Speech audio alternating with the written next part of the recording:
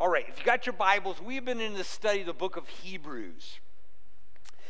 And today we are in Hebrews 13. So if you got your Bibles, you got it, or maybe you have the Bible app on your phone or an iPad, if you turn there with me, that would be great.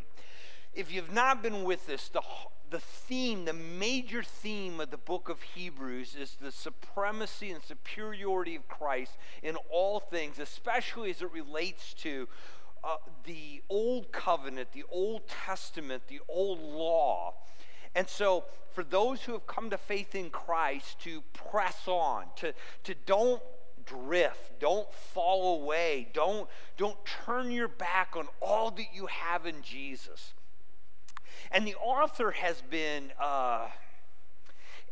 taken these things from the Old Testament and the prophecies that you find in the Psalms and back in the prophets, and has woven this beautiful masterpiece, almost like this tapestry of these incredible themes of who Jesus is and why he is so far superior. And then you get to chapter 13 and really it changes, and now it's almost the word I've been using, because I can't think of a better one. If you got one, let me know. But it's almost like this staccato. It's just really simple ways of how now you live this out as you press on. So he starts in the early part of the chapter of, loving the brethren, loving the stranger, loving the prisoner, being faithful in your marriage, being content with everything that you have, of falling in submission under leadership. And then, if you weren't with us last weekend, the wonderful passage in chapter 10 to 14 where he basically summarizes the book again, just reminding us that we today in Jesus have an altar of which the priest and the high priest himself has no right to partake. Because the altar, basically, it's a sacrifice. It is Jesus himself. And so his point is, so let us go outside the camp. Just like Jesus was crucified outside Jerusalem, let us go out, bear his reproach, bear his shame. Yes, if we have to take persecution, it's okay. Because it's going to be worth it all, for we're seeking that city. Right? It's going to be there. And now, in the midst of all of this, he comes in verses 15 and 16. It actually says something that I think is a little interesting. Through him, speaking of Christ, speaking of Jesus, then let us continually offer up a sacrifice of praise to God, that is the fruit of the lips that give thanks to his name. And do not neglect doing good and sharing, for with such sacrifices God is pleased. Now, on the one hand, he has been talking about how the law is passed. We're under the new covenant. And yet he comes back and says, now you need to offer sacrifices. And yet, can just a regular, ordinary person who is Jewish offer sacrifices?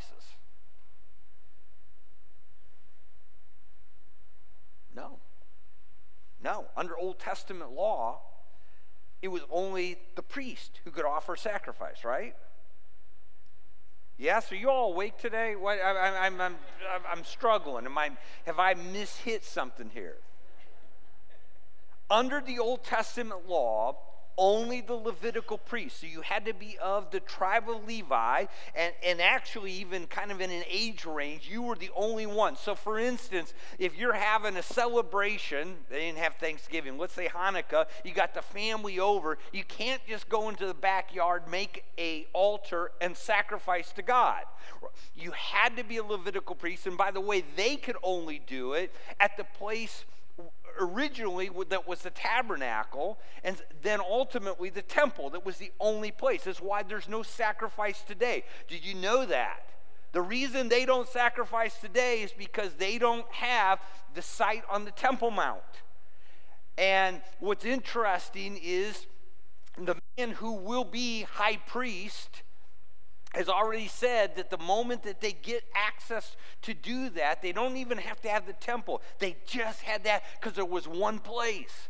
So why is it now that he says you need to offer sacrifices?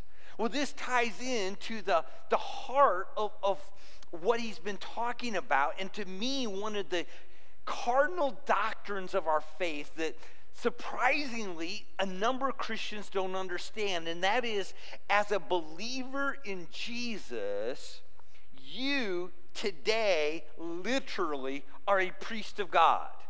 You are a believer priest. Why? Well, let's go back. Let's think through his argument. Jesus came as the new high priest after the order of Melchizedek. Now, if you weren't with us, we covered all this back in chapter 7. You can find it on our website, the app, YouTube. It's there.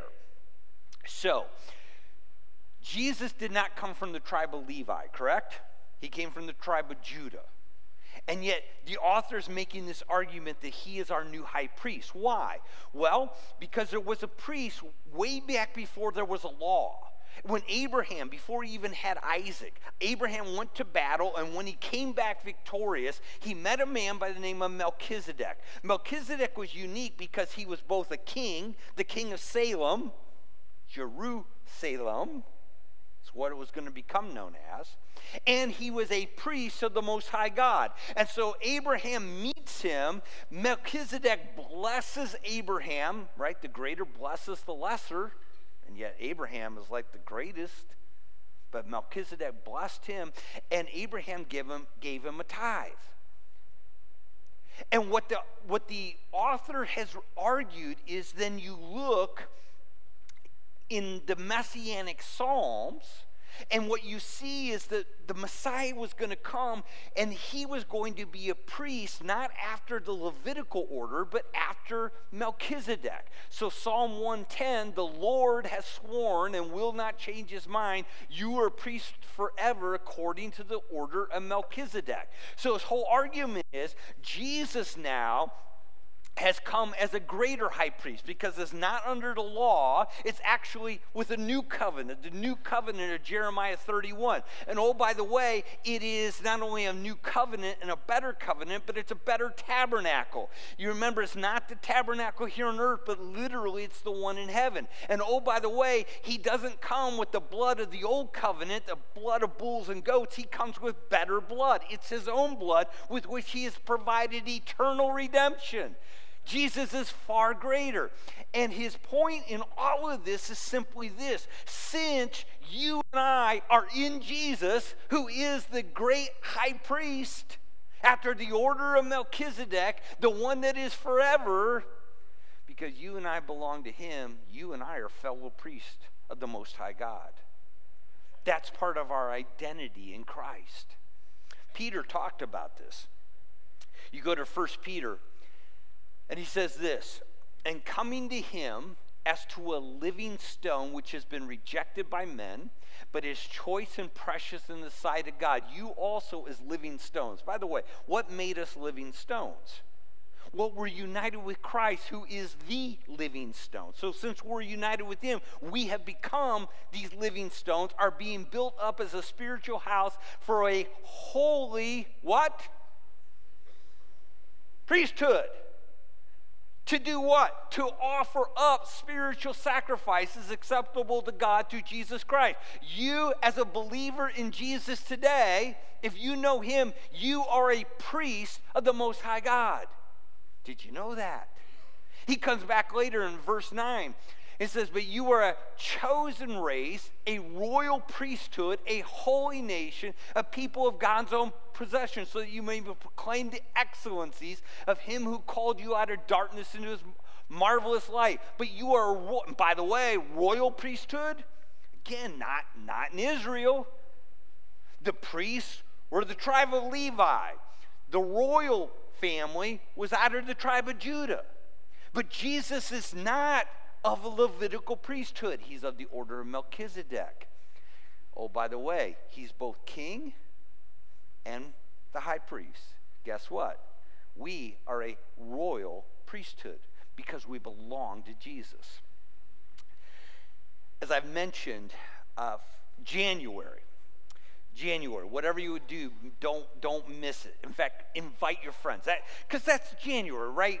New Year's resolutions, getting off to a good start. It's time for people to come back to church, right? Or be invited to church. So you invite them. We're going to do this little series. Hopefully it'll grab their attention. It's called What in the World's Next? The Bible talks about prophecy, what's coming down the line. That's what we're going to talk about. That's actually going to lead us into February, our next book study, because we are going to finish Hebrews here in a couple weeks. We're going to do the book of Revelation.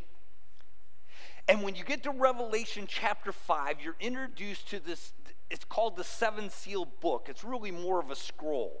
And if you understand it, really it's the microcosm of all of human history is found in this scroll. Everything that you and I forfeited when Adam sinned in the garden is contained in this scroll, and then everything that it would take to get it back. You remember, he took the scroll when there was no one worthy to open it. And he begins to weep. And then finally an angel says, don't weep, one has been found. And he looks and he sees a lamb as it had been slain. It's Jesus. He's the one who's worthy to open it.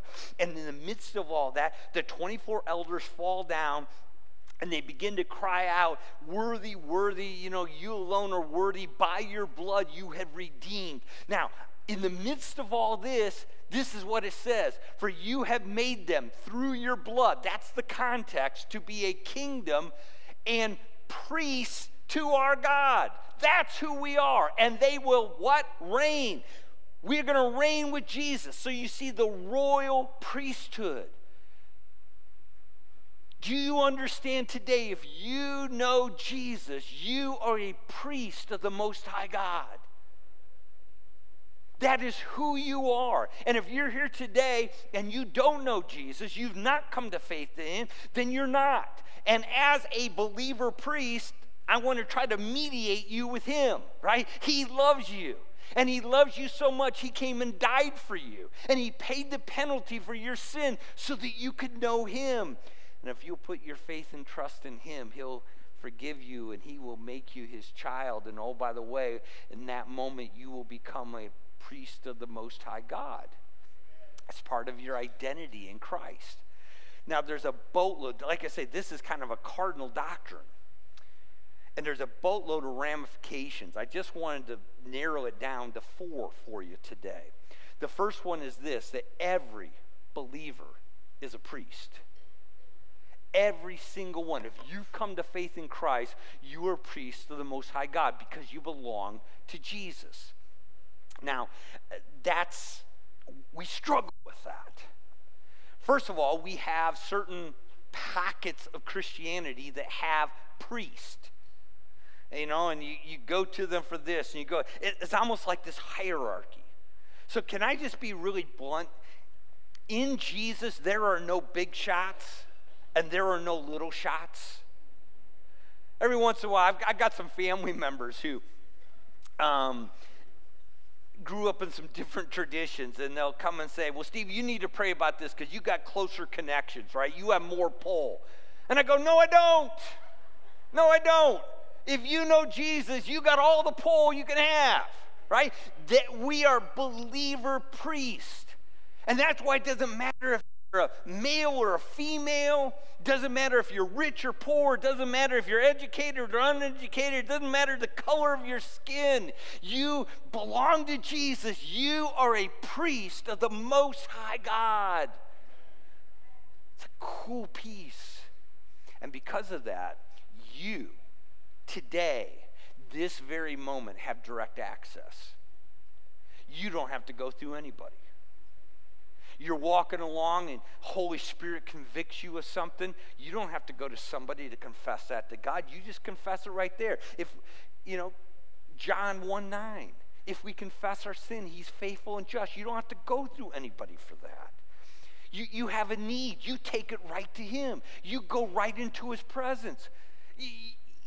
You're always welcome. You are a priest of the Most High God. That's why you think back earlier in Hebrews, he said, therefore let us draw near with confidence to the throne of grace so that we may receive mercy and find grace to help in the time of need. You go. You are a believer priest. You have the right to walk into his presence every moment of every day with your needs, with your concerns, with your confession, because you are part of the beloved. Now let me give you a caveat to what I just said. Because it is truth. It is complete truth.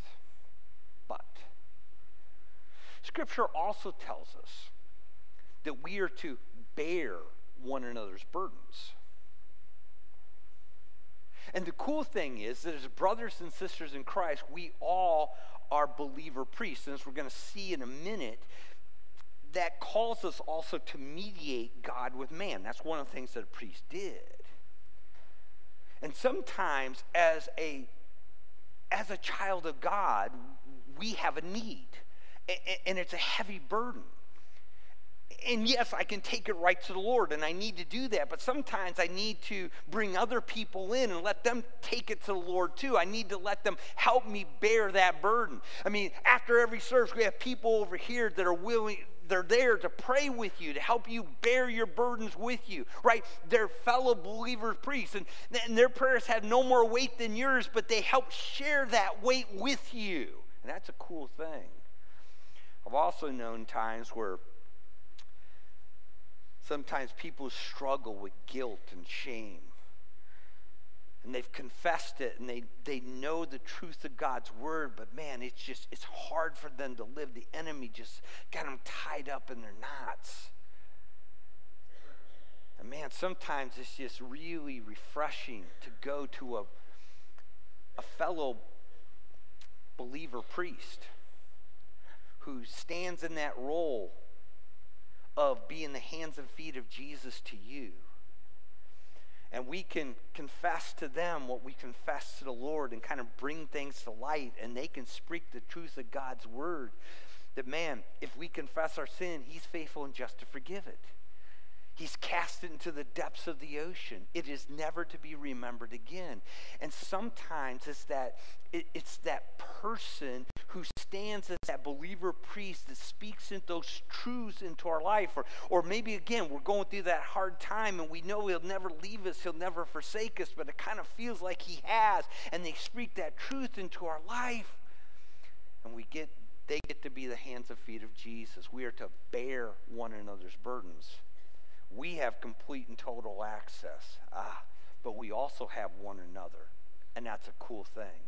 So the privilege is that we're a priest of the Most High God. We have the right to have access at all times, but with it also comes responsibility. What does a priest do? One of the things a priest does is he mediates God to man and man to God. So on the one hand, he brings the sacrifices of others and offers them to God to help bridge that relationship. On the other hand, the priests of the Old Testament took the law of God, and what the priests were supposed to do was explain it. They were supposed to be the ones who, how do you live this out? How do you make this work? They mediated between God and man. Well, you and I have that same responsibility. For those who don't know Jesus, we are the ones who kind of are the go-betweens. We're the ones that, by the way, are here to live Jesus with our life, to show the reality of Jesus with our life, to share Jesus with our lips, to bring people to God and God to people. That's part of what we do. We speak truth. We live Jesus. We share the gospel. We kind of call it living on mission. You know why? Because it's part of our identity. It's who we are. We're believer priest. We represent the Most High God to this world. It's part of our responsibility. Another part of our responsibility is that we offer these spiritual sacrifices, and that's what he's talking about. Through him, then, let us continually offer up a sacrifice of praise to God, that is the fruit of the lips that give thanks to his name. So the first thing he talks about here is a sacrifice of thanksgiving. Now, on the one hand, one of the things you got to know is we don't have a physical altar, right? Blood sacrifices are over. So if you're raising lambs, they don't need to be nervous about this, right? It's a spiritual sacrifice. If you remember when we looked at that verse in 1 Peter, is exactly what he says. Your living stones are being built up as a spiritual house for a royal priesthood to offer up spiritual sacrifices. That's what it is. It's not a physical sacrifice. It's a spiritual sacrifice. And yet it's just as honoring, it's just as pleasing, it's just as blessing to the Lord as a physical sacrifice. And the first thing that he mentions here is this idea of praise, the fruit of our lips. And you go back to the Old Testament, and what you understand is that there was a whole section of the Levitical priests that really didn't get involved with the sacrifices that were made on the altar. They were there as the ones to sing. They were there the ones to provide the music, to blow the trumpets, to praise the Lord. I mean, the whole book of Psalms is about the praises of our God, many of them written by the priest and sung by the priest. You get to Psalm 145, 146, to the end, they all start, praise the Lord, praise the Lord, praise the Lord. That was part of the job of the Levitical priest. And part of our job is to praise him. He talks and uses the word here to give thanks to his name. The idea is, as part of how we bless the Lord as a believer priest, how we honor the Lord is to bring those words of affirmation, of thanksgiving, of gratitude. And they can be spoken and they can be sung. It's interesting, historically, when Christians burst on the scene, they became known as the singers. It was something that was somewhat rare. But because of the joy that God puts in our heart and the fact that we as priests are going to bless him, it's interesting to me when you get to the book of Revelation, it keeps saying they sang a new song. They sang a new song.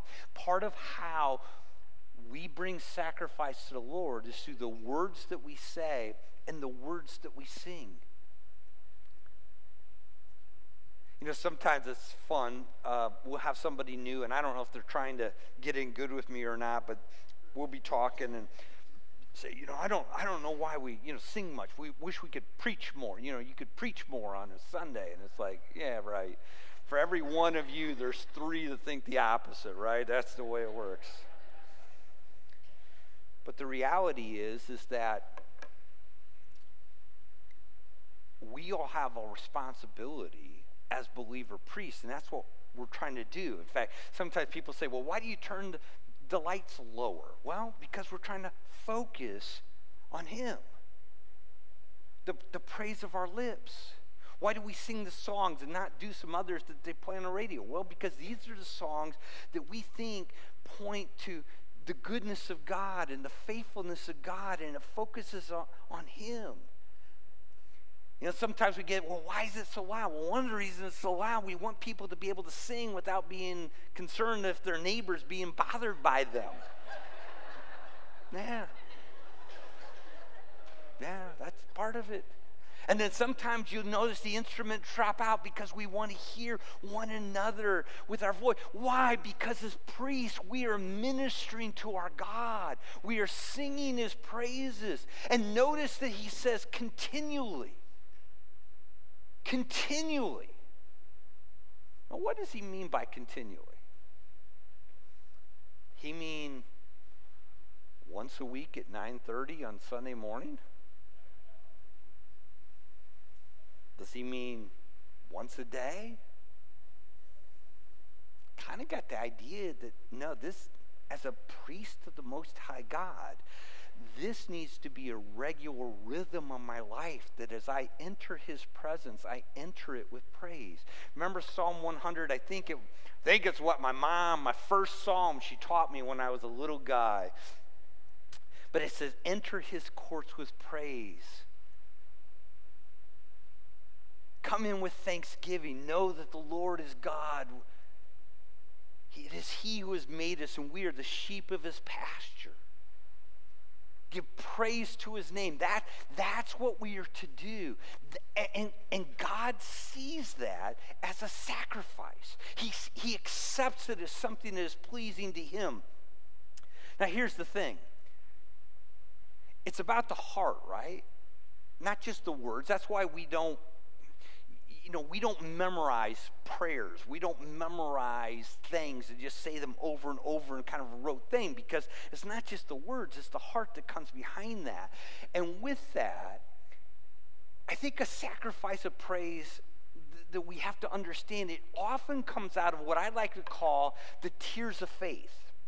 It's gratitude, it's thanksgiving when the present reality doesn't match it. You know what I'm talking about? We're going through life, and life throws us that curveball.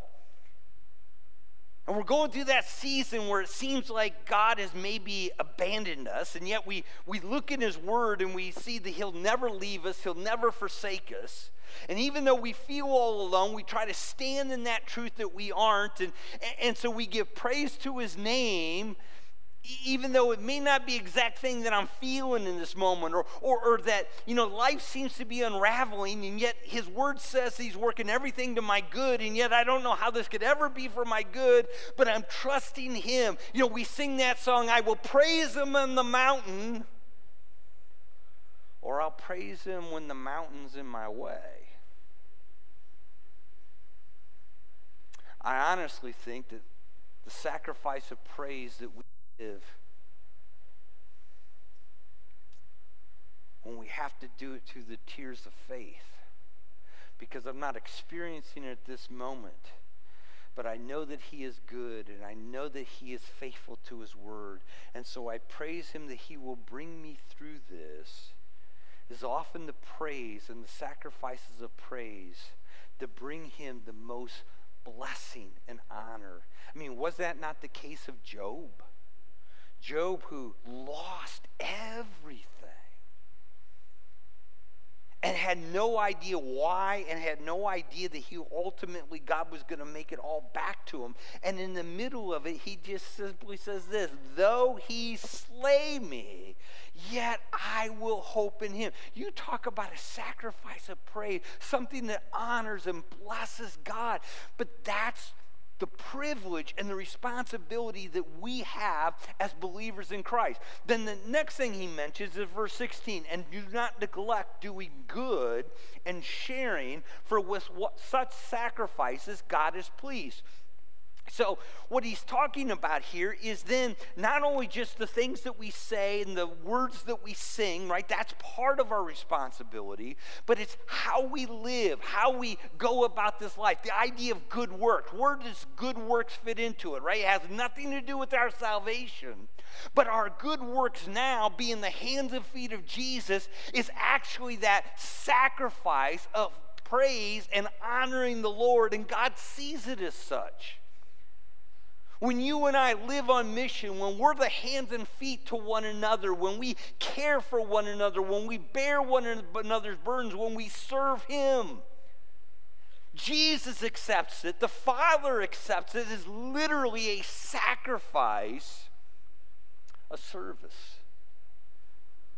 Ephesians chapter 5 put it like this, therefore be imitators of God as beloved children and walk in love. What does that look like? Well, just as Christ also loved you and gave himself up for us. And oh, by the way, that is an offering and a sacrifice to God as a fragrant aroma. The picture there is an offering of incense that's taken and thrown onto the fire, and the beauty of that smell explodes into the room to the very nostrils of God, that he is pleased when you and I serve him. When we're the hands and feet of Jesus. We talk about connecting with others, and part of that is that we get to serve one another. Now, I was thinking about how I'm sure everybody had a tough week this week, and for some they've been gone away, and for others a lot of family, and yet Sunday came, and yet they had responsibility to come and teach kids or rock babies or greet or run the flags for the parking. And it probably wasn't 8. Plus, it was cold this morning. 37 when I walked in this place this morning. But they came. And they did it.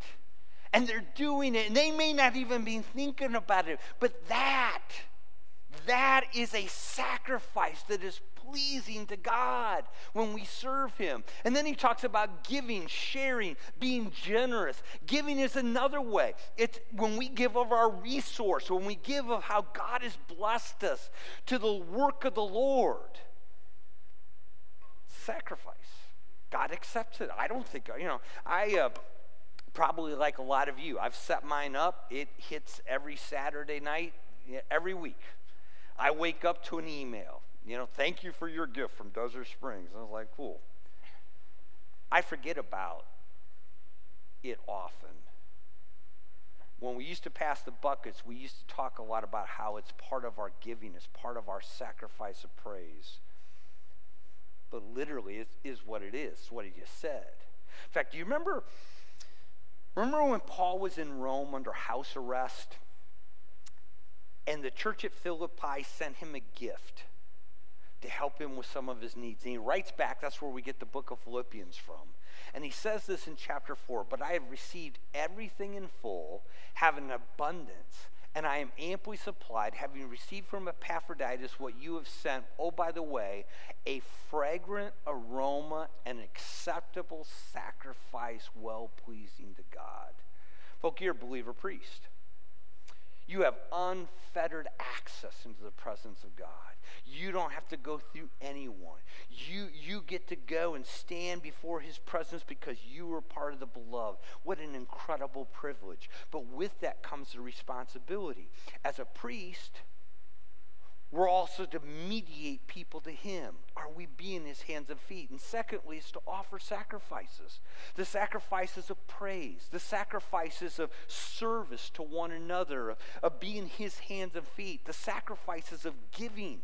It's a part of who we were made to be. It's part of our, in fact, ultimately, if you get back to it, really, the sacrifice that he really wants is just all of me. He wants all of my life. He wants all of your life. That's why we talk about what are we about? Well, engaging with God, that I'm growing in my relationship with him every day. Why? Because I'm a believer priest. And it's connecting with others. Why? Because I got to serve one another, because that's part of my sacrifice. And then it's living on mission. I get to mediate people to him. So I get to show Jesus with my life. I get to share Jesus with my lips. So what Paul says in Romans chapter 12, therefore I urge you, brethren, by the mercies of God, to present your bodies a living and holy sacrifice. Why? Because you're a believer priest. You are a priest of the Most High God. And that holy sacrifice of your life is acceptable to God. And by the way, that is our spiritual service of worship. How we honor the Lord. So let me ask you, are we living in the reality that we are believer priest? That we have unfettered access into the presence of God to bring our needs, our cares, our concerns? And are we bringing our sacrifices? Are we mediating God? That's who we are. It's who he made us to be.